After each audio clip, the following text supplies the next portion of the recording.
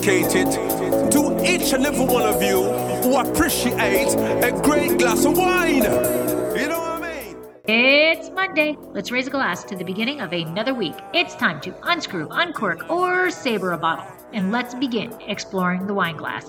Today, we return to downtown Paso Robles Wine District, and I am sitting down with Magdalena and Michael Wojcik of the Blending Lab.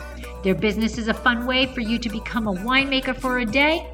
When you walk into their tasting room, you have the ability to sample different varietals and blend them together to make your own unique wine. You even get to take a bottle of your wine home with you to flaunt in front of your friends. If you listen to the podcast, you know that many ask for Patreon. We do not plan on doing this, but we do ask for you to support the podcast by leaving a review. It takes only a few seconds of your time, but means so much to the show. The next best way to support Exploring the Wine Glass is to tell your friends. If you're enjoying the podcast, your wine-loving friends will too. Finally, don't forget to head over to the website, exploringthewineglass.com, to read the blog, sign up for the newsletter so that you can keep up on all the happenings. Slancha. Hey everybody, I'm Lori Budd, a UC Davis winemaking program, Spanish wine scholar, sommelier service, champagne and Côte d'Aron specialist, and a WSET Level 2 graduate. You can find Exploring the Wine Glass on all the socials, as well as your favorite podcast catchers. If you haven't subscribed yet, now's the perfect time to swipe, subscribe, rate, and review. Stay in the know about all things wine by visiting my website, exploringthewineglass.com. I promise I'll never tell you what to drink, but I'll always share what's in my glass. Hey everybody, welcome to another episode of Allure of the Poor, sponsored by Dracaena Wines. I am your host, Lori, and today we are continuing the downtown Paso Robles Wine District interviews with Michael and Magdalena Wojcik. Did I say that right? Close enough? Yeah. It's good. All right. And they are the owners of the Blending Lab, which I might actually say might be the newest place in downtown Paso, as you guys just recently opened up. So first, welcome to Exploring the Wine Glass and welcome to downtown Paso. Thank you on both accounts. Very excited to be here and in downtown Paso Robles. All right. And before we actually get into the conversation, Michael, I love that shirt. So on the podcast, they're not going to be able to see it, but it is Touriga Nacional. And so absolutely love it. So my first question is going to be, do you have Touriga Nacional at the Blending Lab? We do. It's a new grape that we sourced really only in the 2022 vintage, but it is deployed in the tasting room within our rosé. So we are technically using it, but you'll see it migrate into the blending classes or the tasting room, which we'll get into probably in the next 2 years. I think it needs some time. All right, absolutely. So my first question, well, I guess now this is my second question, but what is the origin story for the two of you? How did you find your way to wine? Huh. Do you want to take it? You want me to take it? Well, let's see. I feel like we tag team in interviews. So, we actually went on a trip to Argentina. And we've always been entrepreneurial, the two of us. And we actually have our third partner, Chris, who's not here today, but he's a partner in this endeavor. But the two of us have always been entrepreneurial and have always kind of thought that we'd start a business. And we went on this trip. I don't know if we ever thought we'd have a winery, but we daydreamed that we'd own a vineyard, live on a vineyard like normal people do, of course. So we went to Argentina and we did this blending experience. And our background is actually in advertising. Both of us came from advertising backgrounds. Michael still works in advertising and I do it on a contract basis. And in advertising, people take you out to dinners or different special events. So we're like, oh my God, how does this not exist? Like we should do this concept, the Blending Lab, where people can just bring their clients and do blending classes and make a bottle of their own blend. And, that kind of we got back from the trip. I created a business plan. Michael improved it. And then we went to the friends that were with us on the trip to basically come on board of this amazing idea. And we did. And somewhere in between, as we were exploring, just the different nuances with alcohol licensing, there was a note from ABC or the city saying, well, you have to make wine. And we're like, oh, well, why not make wine? That way we can control the product as well. So, many moons later, here we are making wine. We obviously don't own a vineyard yet, but we do source grapes, which kind of lends itself really nicely to our business because we are able to diversify and source grapes like Touriga Nacional, and kind of offer different options for people to partake in and explore in wine blending classes. Anything you want to interject? I think a fun fact to the origin story, if I'm not mistaken, I think the name, the Blending Lab, was literally decided at the table same day. For sure. And we couldn't improve upon it. And then we went and did the research and nobody had it or claimed it. So we're like, oh, all right, there you go. that is the key. That is the key. All right. So I'm sorry, Magdalene, you've now trademarked it. Oh yeah, that was like the first thing we did. We're like, all right, let's trademark this. And I have a friend who's a paralegal, and she's been our like honorary team member that gets paid in wine, and she helps us with all that stuff. So yeah, that is the best employee ever if they get paid in wine, right? And a whole other sidebar, non-wine related, trademarking is insane. We have something in the trademark queue, I should say, and it's like, all right, it's been 3 months and I just had my husband check, and it's they're only up to October of 2022 now. Oh, wow. And so we're in August, so they're just a little bit behind. Our blending kit, and that has been in the queue for 3 years. Oh, don't tell me that. But is this becoming a wine podcast, or is this becoming a legal counsel? Legal counsel. Legal counsel. Intertwined, right? It's just, oh my God, and yeah. So as you said, yes, in order to be a winery, you have to make wine. They don't tell you how much you have to make, but you have to make wine. So sometimes we've walked into some wineries that are winding down, and you see them like with the water jug thing, and that's their wine, so yes, it is kind of an important aspect. So the concept behind the Blending Lab, I mean, I think the name kind of tells it all, so it's a great name, but tell us what and is there a difference between what the concept was in your brain, and then once you went to start doing the business, did it have to change at all, or morph into something else? I don't think the concept has really changed all that much. I think even when we were doing things like financial projections, I think we just about nailed it, which is kind of weird, actually. But I think what did change, because, and I'll say this, like within the origin story, it's not like we're the only ones out there doing this blending thing. You can go to other wineries and there are blending experiences. We brought it to Los Angeles, and we happened to bring wine tasting from a winery tasting room perspective with it for maybe one of the first times to the city, or arguably amongst the first times to the city. But in a while, yeah, or like much earlier. Don't need to get into those legal discussions. But what we stumbled upon is this idea of, if I'm going to bring wine to Los Angeles, and I'm going to bring wine blending to Los Angeles, you're not going to get hand raisers that are going to come in and just do whatever. And so actually what happened is we needed to put a process in place. And so I'd say the one thing that's probably the most different from where the Blending Lab sits now versus the original idea is that the blending class is just that, it's literally a class. And so you're not just coming in and drinking wine for the enjoyment of drinking wine. You have to sit and listen to me talk about wine and how to, like, I just try to impart like a deeper appreciation for wine amongst the audience and teach them how simple it is. Because if you're a winemaker blending wines to put into a bottle, because we certainly make our own blends, we're not just randomly stashing stuff together and just sort of shrugging our shoulders if it works. Like, we're looking at the details and trying to ask ourselves, how can I fundamentally improve this? And if I discuss improvement, what does improvement really literally mean for this wine? And so the class part is just like showing people those nuances in wine and showing them how they have the potential to perceive those nuances to actually make a blend that they would like themselves. And now a word from our sponsor.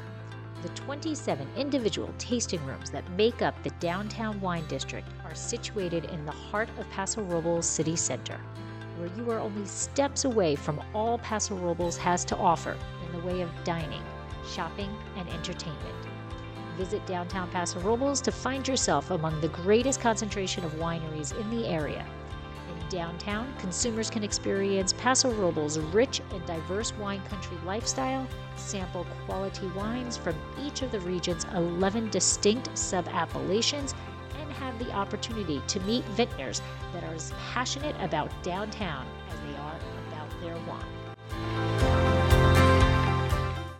So they come in, I'll backtrack a little. So you started in Los Angeles and you have a blending lab in Los Angeles. Mm-hmm. What made you say, we're going to go to Paso now and do a blending lab in Paso?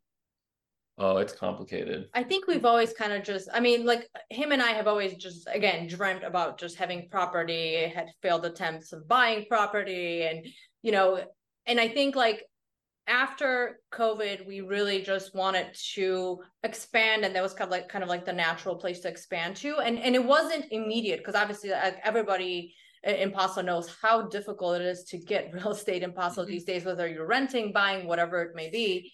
And we really we had one failed attempt of when we were actually trying to buy a piece of land to have the blending lab. No, we had two failed attempts. Okay, fine. Two failed attempts.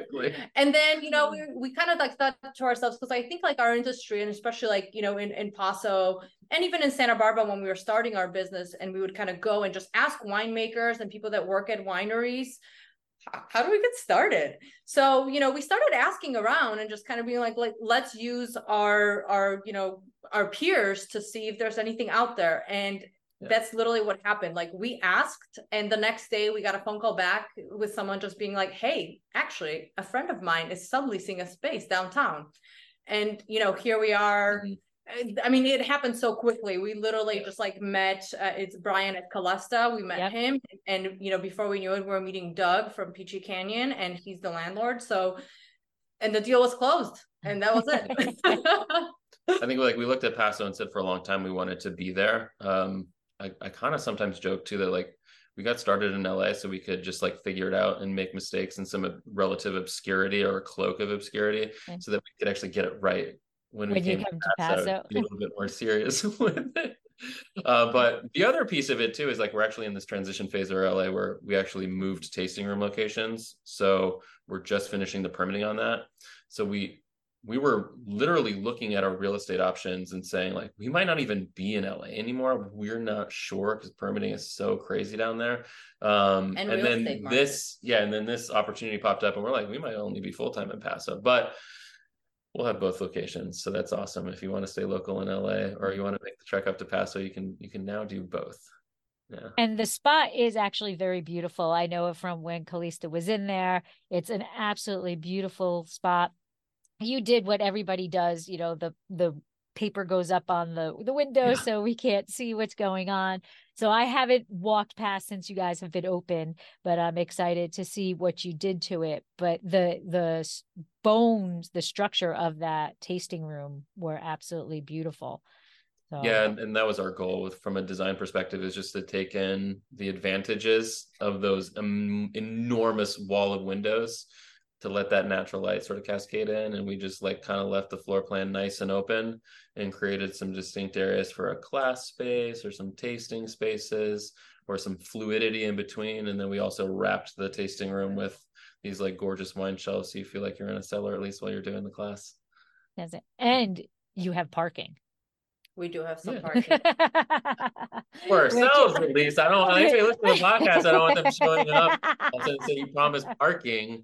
I don't know. Yes, for yourselves. Yes. That is a very hot debated issue in downtown Paso. Yeah. Parking. So, in the short time that you've been in downtown, when did you actually open officially?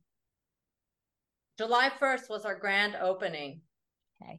Yeah. So in that short bit of time, what have you observed about downtown? What do you like about it? What, you're sitting there, you're looking at the people walking by, people coming in. What are you noticing about downtown? the walkability is awesome, so it's like if you're staying close, and even if you're not staying close, you can literally just park your car and walk to so many tasting rooms, so many amazing restaurants, the park. I mean, like, it just keeps on going, the stores. So I think it's just like a really, really great place to explore. And it's like yes, you want to go out to the beautiful wineries out in the country, but you can't miss downtown because there's so many exciting things happening downtown.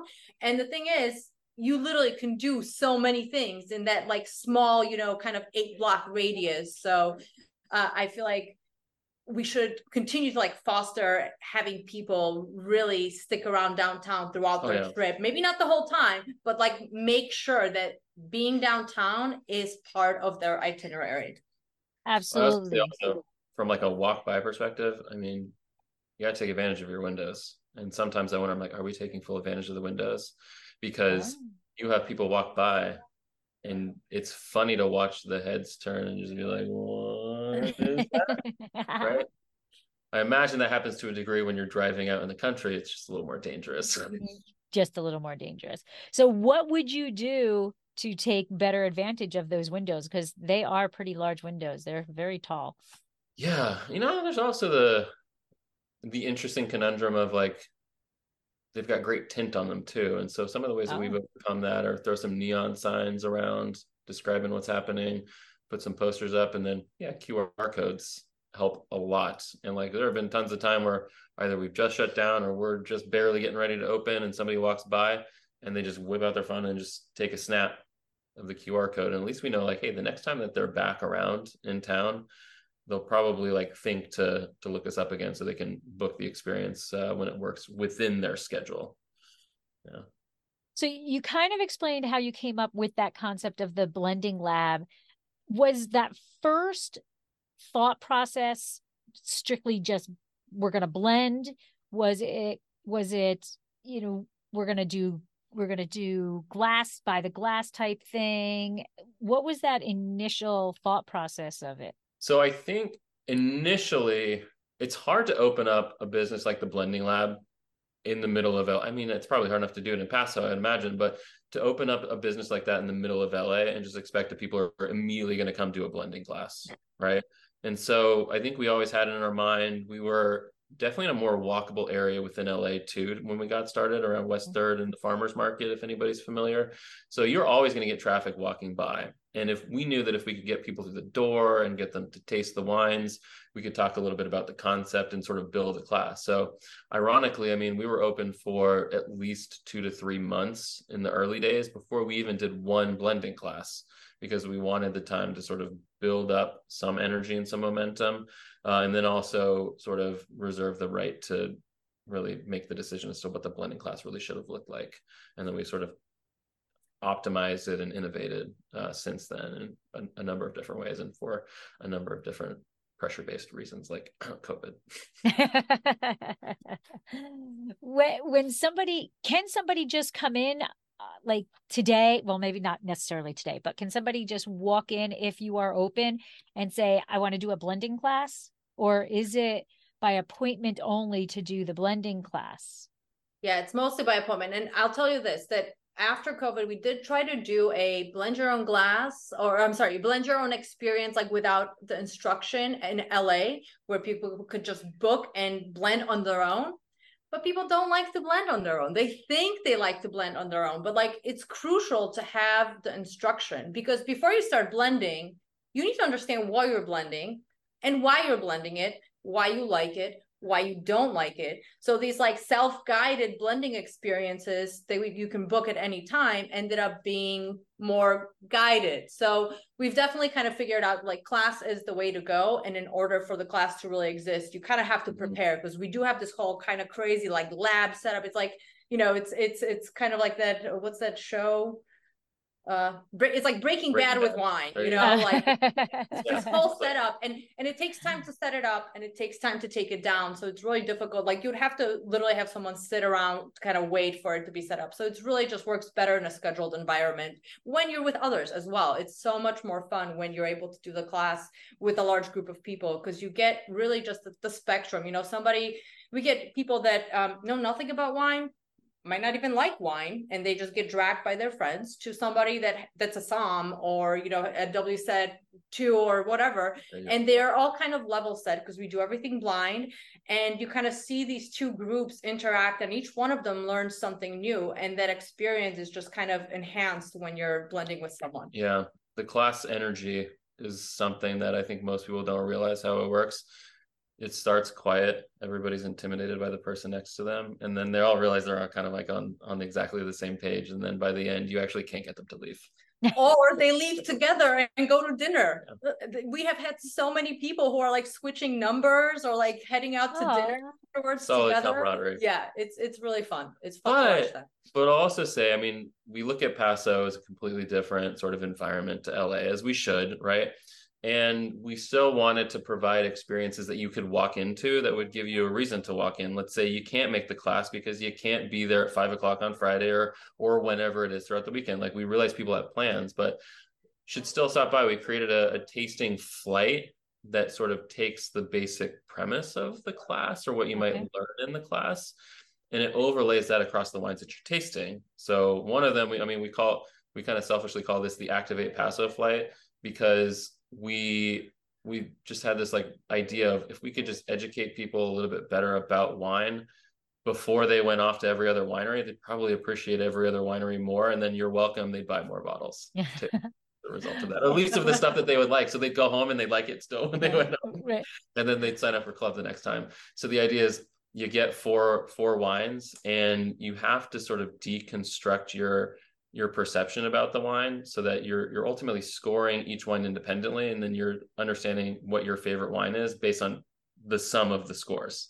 Sorry, kind of like a fun, quick thing. I will add one more thing. We also do private events. So we do private wine blending classes. So with enough notice, that's always an option. So like that walk-in, maybe like if you walk in and just want to do a class right this minute, might not work, but reach out to us in advance, and we're able to accommodate, parties that require a special time or a special day. And so when you go online, I saw the Activate Paso, and then you have another tasting experience, just the tasting flight. So Activate Paso flight and tasting flight. What would be the difference between those two flights? So the tasting flight those are all of our current blends. Right now, they're all of our 2020s, essentially. There's a white, a rosé, and 3 reds. And those will give you the wines. You can enjoy them just like you would. It's very casual, go at your own pace type of situation. Because we get a lot of people like just don't want to be bothered. They're on vacation. They're trying to relax. They don't want the extra stimulus. So that's really for them. The other flight, to make it a little bit more special, we're taking what we're quote unquote calling our library wines. We're not the oldest winery, but like we've got wines back to the 2015 and 16 vintages still. So we're kind of bringing those in as an extra layer to create the differential. And then again, that's a blind experience. Like, you don't know what you have in front of you. Okay. And we have this saying actually, and it's don't blame the wine. It's not the wine's fault for either you liking it or disliking it, because the grapes are the grapes.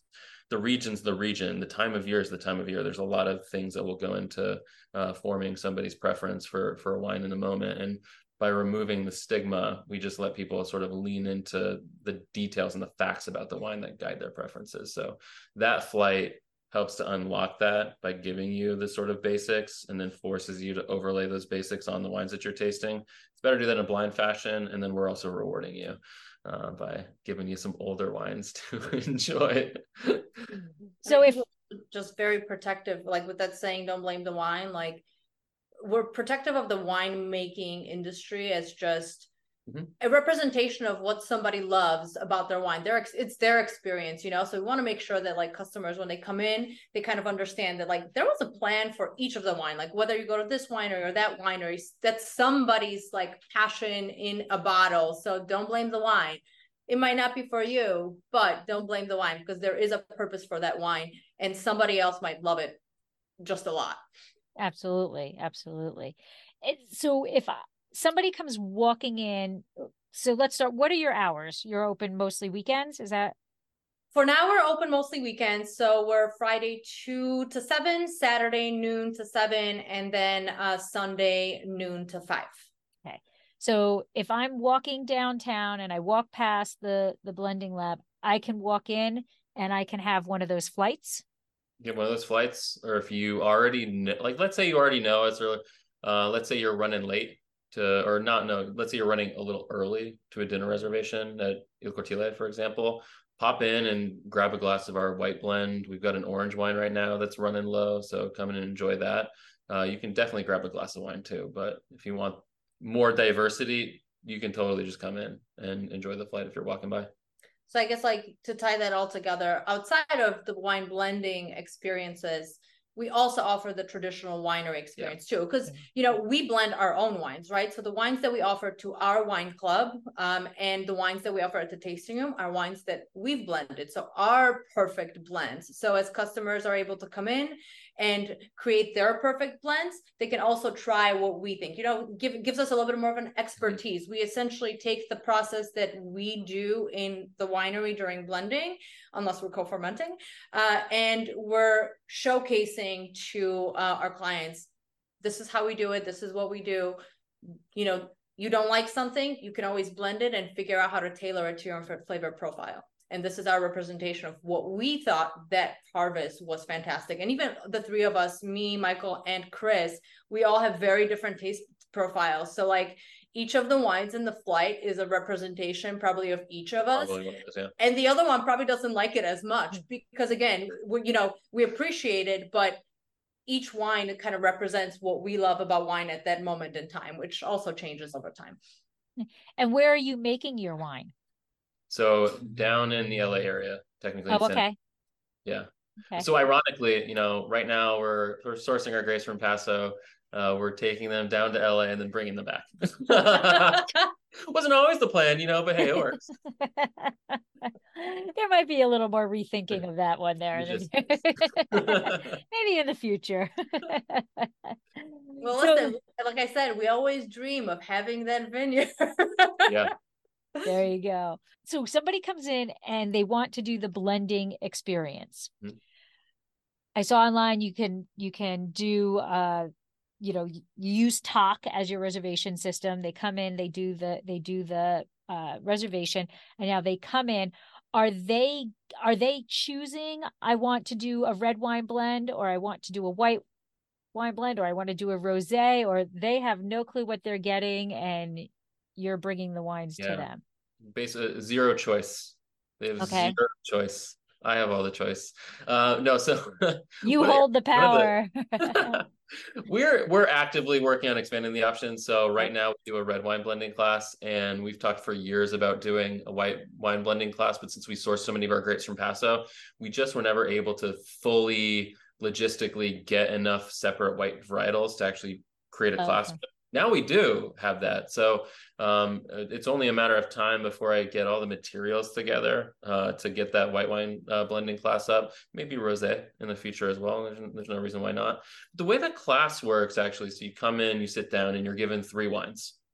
And the reason why I joke about the fact that like you don't get a choice in the matter is because, again, we're trying to sort of like remove the stigma away from trying to put a label on Ideal Wines as being a GSM blend or a Bordeaux style blend and some sort of Italian blend or whatever.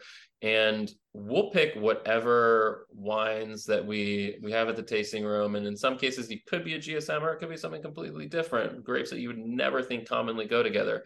And we just give you 3 beakers, wine 1, wine 2, and wine 3. And the entire class is just done on the foundation of a blind tasting experience, because the second that you tell somebody there's a cab, boy, their blend becomes a cab if they think they like cabs. So again, we prefer to sort of surprise people about their preferences or confirm their preferences at the very end when they've gotten the bottle to take with them. Then they get to know what the wines were that they were using. And then we're always changing. And so there is always going to be diversity in the classes. What we're using today in August is not going to be the same in December or this time next year. Just be wildly different. And how many wines do you produce that you can pull from? You know, it depends year to year, but I would say on average at least 6 to 7 different varietals. Okay. Yeah, that's not even including whites, so we're probably up to like 9 or so in that case. And obviously not including what we blend and like produce our wine blends. Yeah. And so they come in. So I have an idea, and I don't know if you do it or not, but I think it would be cool if people came in and then, and you may be doing it already. They come in, they make their own individual wine. So let's say you have 10 people in this class, right? 10 people have signed up for that same time period. They may or may not know each other, but they all 10 of them have those same 3 wines for that day. Mm-hmm. Okay. So then they make their blends. Do they get to vote on who has the best blend? Sometimes, mostly in private events, I would say, like, especially if you host like company, gatherings where people get a little competitive. We have had that happen, but I would say in the class, individual class, have you ever had that happen? I feel like you teach all of them. No, but I do encourage people to share a blend that they think that they've done that's fantastic. Because again, like sometimes people just get a little bit stuck and they kind of need a little inspiration, and just that sharing just kind of like, really, you like wine one? How do you like wine one? Or they're like, oh, that sounds amazing, I should try that. And then they try it, and then they're like, I'm going to make your blend, but I'm going to make it a little bit different. This is what it's going to mean for me. But to Max's point, like we've done bespoke experiences that get at that, where you're breaking into groups and the group has to come up with a blend, and then somebody has to judge it at the end of the day. Yeah. And now a word from our sponsor.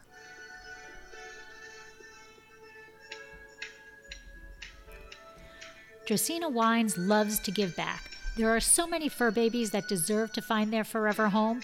We would love to be able to help as many as possible. If you are part of a nonprofit organization or know of a nonprofit organization that would like to hold a fundraiser, please contact us at contact@dracaenawines.com or visit our website, dracaenawines.com, to fill out the form. How does the fundraiser work? It is super simple and costs your group absolutely nothing. Together, we will choose a month that your group will be sponsored. During the month, you promote the fundraiser just like any other event you'd hold. At the end of the month, we will donate 20% of the sales to your organization. The donations will be made in the name of each individual who purchased the wine so that you know exactly who helped the animals. Our goal is to raise as much funds as we possibly can and to help as many animals as possible. So please help us help as many fur babies as we possibly can. So they're getting a graduated cylinder, some Erlenmeyer flasks, and Beakers. Beakers, and 3 wines that they don't know what they are. Mm-hmm. And then as they're going through this process, you're educating them without educating them of what is in the 3 wines. Mm-hmm. And then they just get to blend using, the graduated cylinder. So they're probably making a 50 milliliter blend, 100 milliliter blend? 50 milliliter blend. And then where does it go from there? So basically, there's like 3 parts of the class. There's that speed tasting of the wines where you get a gut check for your preferences.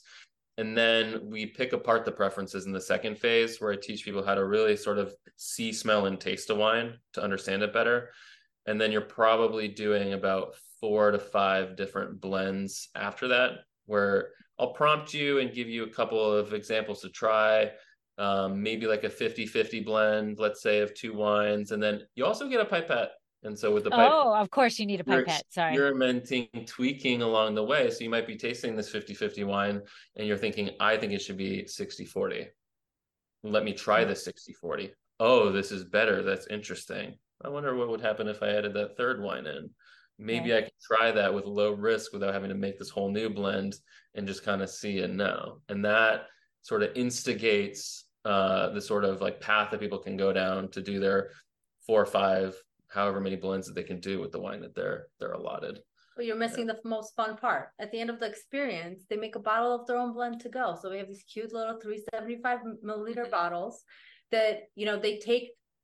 I call it a recipe because I don't have a better word for it, but they take their favorite blend recipe and they get to make a bottle to take home. So they get to cork it themselves, and obviously like we're not producing their wine. So like they can't make like 100 cases of their wine or anything like that. It's just for fun, and they get to enjoy it later. We have a label that you actually get to write on, so they can name the wine, they can design their label, and we've had some really creative labels in the past. Yeah.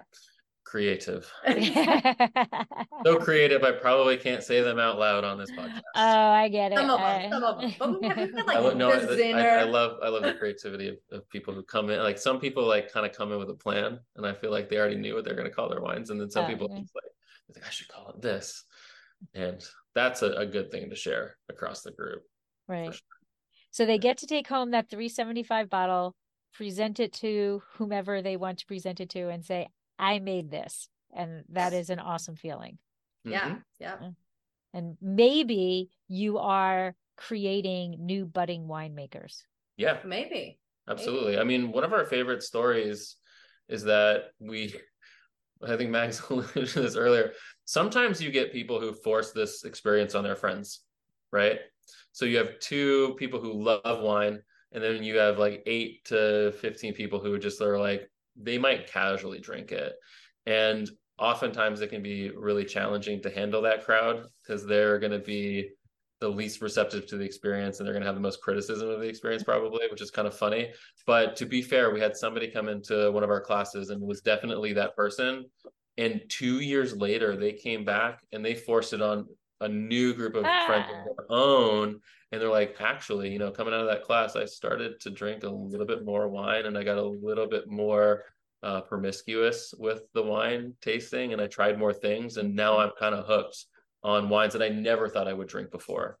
So except she was like super excited when she reached out and was like, I now drink wine. So that's fantastic. That's fantastic. That's the best feeling. It's the best feeling because that's exactly what we're there for. We want to make wine fun. We want to make wine approachable, and our classes are just so diverse in people's experience with wine, age groups. Basically, you'll find anybody in them, and I think that's the beautiful part is that really they are for everyone, and they're just meant for you to have fun with wine. Yeah.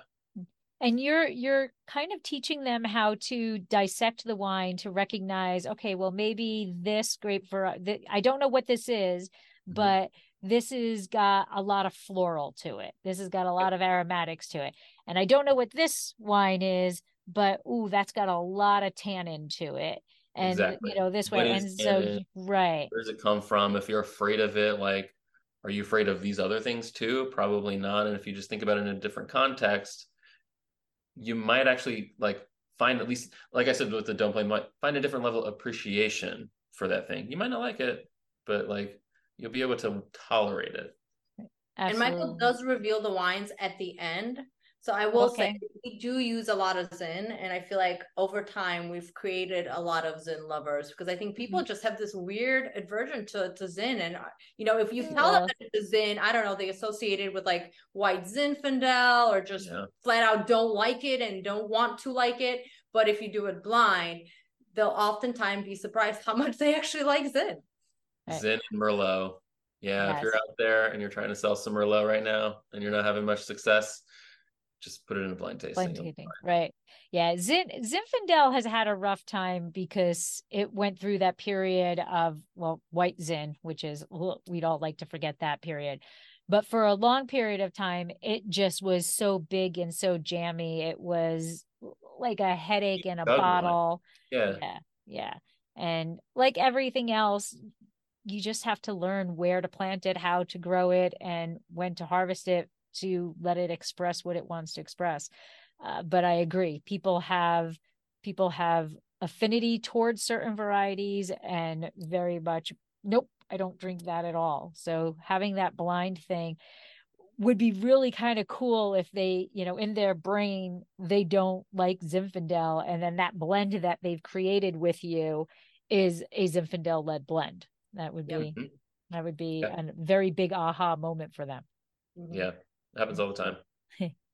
So where you said that you're getting your fruit from Paso, how are you making these connections to the vineyards? Are you always looking for new vineyard sites? Do you have basic contracts with these vineyards so it's the same vineyard over and over again? What are you doing? I think we're always open to exploring more. I know we have a lot of work to do to get out and hit the ground and definitely meet more people just around the industry in general in Paso, and definitely some growers to unlock some new options. We are usually, we have our staples, but we're also definitely in the market for a lot more of your obscure varietals. So if you told me you had Touriga, there you go. I'm going to want to talk to you. If you have like, I don't know, Primitivo or any other like Sangiovese, Barbera, like, you know, other types of Nebbiolo varietals that like are out there that people don't think belong in California or don't think that they belong in Paso. Like those are definitely the types of grapes that we're interested in. And certainly we've established some relationships where we've gotten grapes from certain vineyards year after year after year. And we've sort of leaned into sourcing from those vineyards to also maybe convince them to pass us some of the more obscure stuff too, to develop that trust. But yeah, that's what we're after: obscure white varietals, obscure reds, along with the staples. So we have that healthy balance. And are you physically making the wine, or do you have a consultant winemaker or a winemaker? So we have consultant winemakers that we work with. I mean, like Mag said, we still do our day jobs too. So there's no real chance for us to fully immerse ourselves into the 14-hour days at harvest or longer, and pull that off and still do our day jobs. So we'll transition into that in due time. We're very much so present, and you know, we love going during harvest when the grapes just come in. Like we're just like on the phone, like we're, you know, whenever like our winemakers are coming with the grapes, like we start heading to the winery. Yeah, are you on the five yet? Yeah, are you on the five yet? There you go. We tasted, you know, like now they've got these fancy machines, but like I used to, like, you know, I don't come from a farming background, but my family does in Poland, so like I actually like getting dirty and, you know, like doing the manual labor. But yeah, that's big. That was more like when we got started, there was a lot more opportunity for that. She will clean your bins for you. I will clean bins. Yes. All right, you all heard it. We'll take advantage of it. We will take advantage. Intern for harvest available. So explain again where you're actually located in downtown, so that people, when they're there, they can go and find you. Yeah, so we are on the west side of the park, travel past the Sinclair gas station, past Rodeo Bar, and then you'll find us on the left before you get to Il Cortile, at the Piccolo. Symbiosis Wines are right next to Glen and Symbiosis, and then we're across the street from Spearhead Coffee, in case you're a morning person and you like your coffee. Little coffee before blending. Yes. And as you said, you're open late, so you can get that pre-dinner glass of wine if you would like, or a flight. On average, when you're doing the blending class, how much wine are they getting into each? You're starting them off with equal amounts? Yeah, you get 150 mLs of each wine. Okay. That's a lot of wine, but it's kind of necessary if you're going to taste it a couple of times to familiarize yourself, and then also try some blends. And so I don't totally encourage everybody to just like go slam everything back. Like we've got dump buckets and you can pace yourself accordingly, and everybody does, but it's just enough to get you what you need, and then you get the bottle for later. So it's totally fine. And how long about is this experience? Blending class is somewhere between an hour and a half and 2 hours. I would say it probably depends less on me and more on the group, because some of the groups will have more questions and get a little bit more rambunctious than others. And so those are the parties that last a little bit longer. And I would assume that the more people that are there, the longer it takes. Yep. And if they know each other versus it's just a group of people who chose the same time. Exactly. Do you have a minimum of people for a specific day class, or a maximum of people for? No, fun fact, I've done classes for one on multiple occasions throughout the years, and sometimes those are actually the most interesting, fun classes, because it's like a personal wine training session if you think about it. I've also done it for 50 plus. So. Wow, that's a lot. That's a lot. What do you think you can handle in the tasting room at one time? You know, so we have about 24. Yeah, 24. Yeah. And you have that nice back room still, right? Where is that? No, that's actually being used as our storage. So we kind of redesigned the room where the back area of the tasting room is actually our lab, and we have these collapsible curtains that create a private space. Yeah, so that's pretty cool. Our classes for now, we have it set up where it's basically 16 people in the class, but we have another table that we can make it a little bit larger if necessary. Mm-hmm. And so I make my little blend, and then am I scaling it up to the 375, or am I telling you this is my percentages? Oh, no, it's a collaborative experience. If you want to do the math yourself, you're welcome to. Yeah, that's what I was thinking. I can usually assist with that. Yeah, I was thinking, I'm thinking, some people, you put a graduated cylinder in front of them and it's like panic mode, and then they don't always kind of get that concept of how to upscale it. That percentage kind of changes a bit when you. Yeah. So, all right. And there are tiers. There are tiers of science and math in this class. Yeah. It's funny, but I did start to do cheat sheets for everybody, and it more so started with one of our employees here in LA that was like, math. So I started doing all right, X percentage is this many milliliters, so there are little cheat sheets for those who don't want to do the math on their own. We all have calculators on our phones. We're fine. But it's a good starting point, Yeah. I know some people just prefer to have the cheat sheet. I get it. You get it. And they're probably nervous that they're going to mess it up a bit, Probably. So a cheat sheet is always a good thing to have. Yeah, I mean, I've had plenty of people who've handed me blends that added up to 90 yes, that added up to 120. Yes. Okay, we figure it out. It's fine. Yeah, that's part of the fun. That's part of the experience. Yeah. And so how can people find the Blending Lab? Where, online, social media, where are you at? Yeah, so we're online. You can find us at www.thewineblendinglab.com, and we have information about our parcel location, the link to talk, the link to our store. So even if you're not able to come into the tasting room and maybe do a class, we do offer virtual hybrid classes and on-demand classes where you can buy a blending kit that we released a couple years ago and partake in the same experience, wherever you're at or at your hotel room. And then we also have an Instagram and a TikTok, and that's the Blending Lab on Instagram, and also the Blending Lab on TikTok. So we post some fun videos and posts, we try to keep it entertaining, but also we post a lot of updates about what's happening, we're going to be partaking in the downtown, tasting event in September, where we're going to do a little chocolate and wine pairing. That's complimentary. Okay. Yeah. So definitely, whenever if people tune in on Instagram, I always post about those stuff and I manage it. So I try to maintain it fairly consistently. I understand how difficult that is, because I do ours, and it's very easy to go, oh, I didn't do something today or whatever. So. And photos, photos is another thing. I feel like with Paso, our photos have gotten better because I think we have a lot different scenery. So there's a lot of scenic photos that are coming into play. But sometimes I'm just I just don't have the content. What do I do? Yeah, I get it. And so, is there anything that I forgot to ask you that you want people to know about the Blending Lab? I always want to give that opportunity. Gosh, I don't know. I feel like we covered a good amount of real estate. Yeah.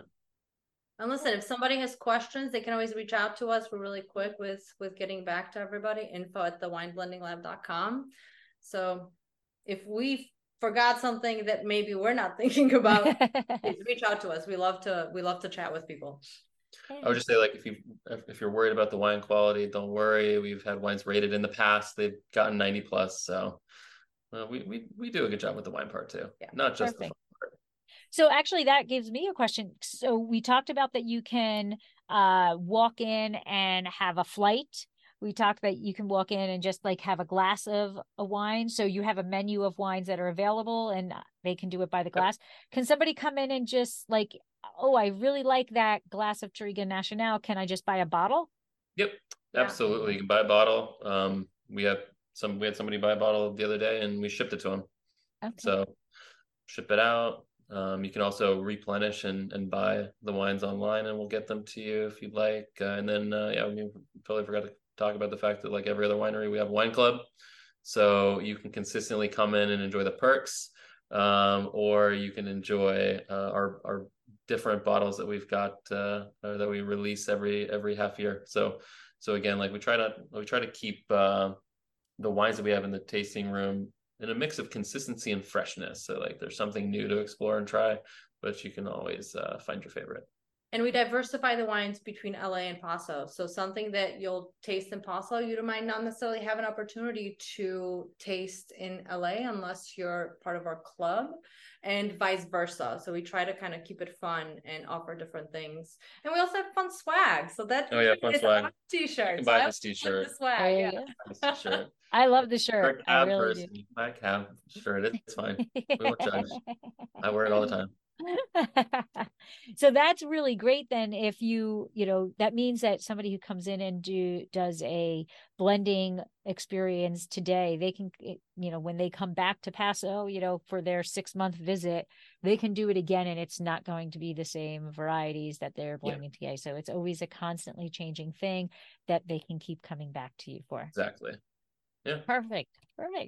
Well, thank you so much for joining me. I appreciate you taking the time, and, welcome to downtown Paso. One of these days when I get my little break, I'll walk down there and check out what you've done to the place and see what's going on there. Sounds good. Thank you for the welcome. Very nice to chat with you. Yes. You guys have a great day. All right. You too. You too. All right. See you soon. Bye. Bye. Special, very, very special. This has been another episode of Exploring the Wine Glass. Thanks for listening. If you have suggestions on what topics you would like me to discuss, please reach out on social media. You can find me on Twitter, Instagram, and Facebook as Exploring the Wine Glass. I am also on LinkedIn as Lori Hoyt-Budd. Of course, you can always email me at exploringthewineglass@gmail.com and sign up for my newsletter at exploringthewineglass.com. If you enjoyed what you heard, please rate, review, and subscribe to help others find me more easily. And most importantly, tell your wine-loving friends, because if you like the podcast, they will too. Podcast music is Wine by Kevins. Until next week, sláinte.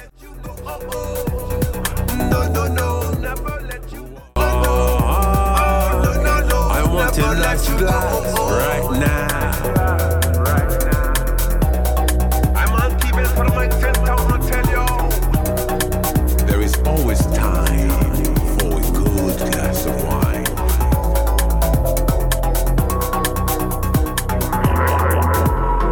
No.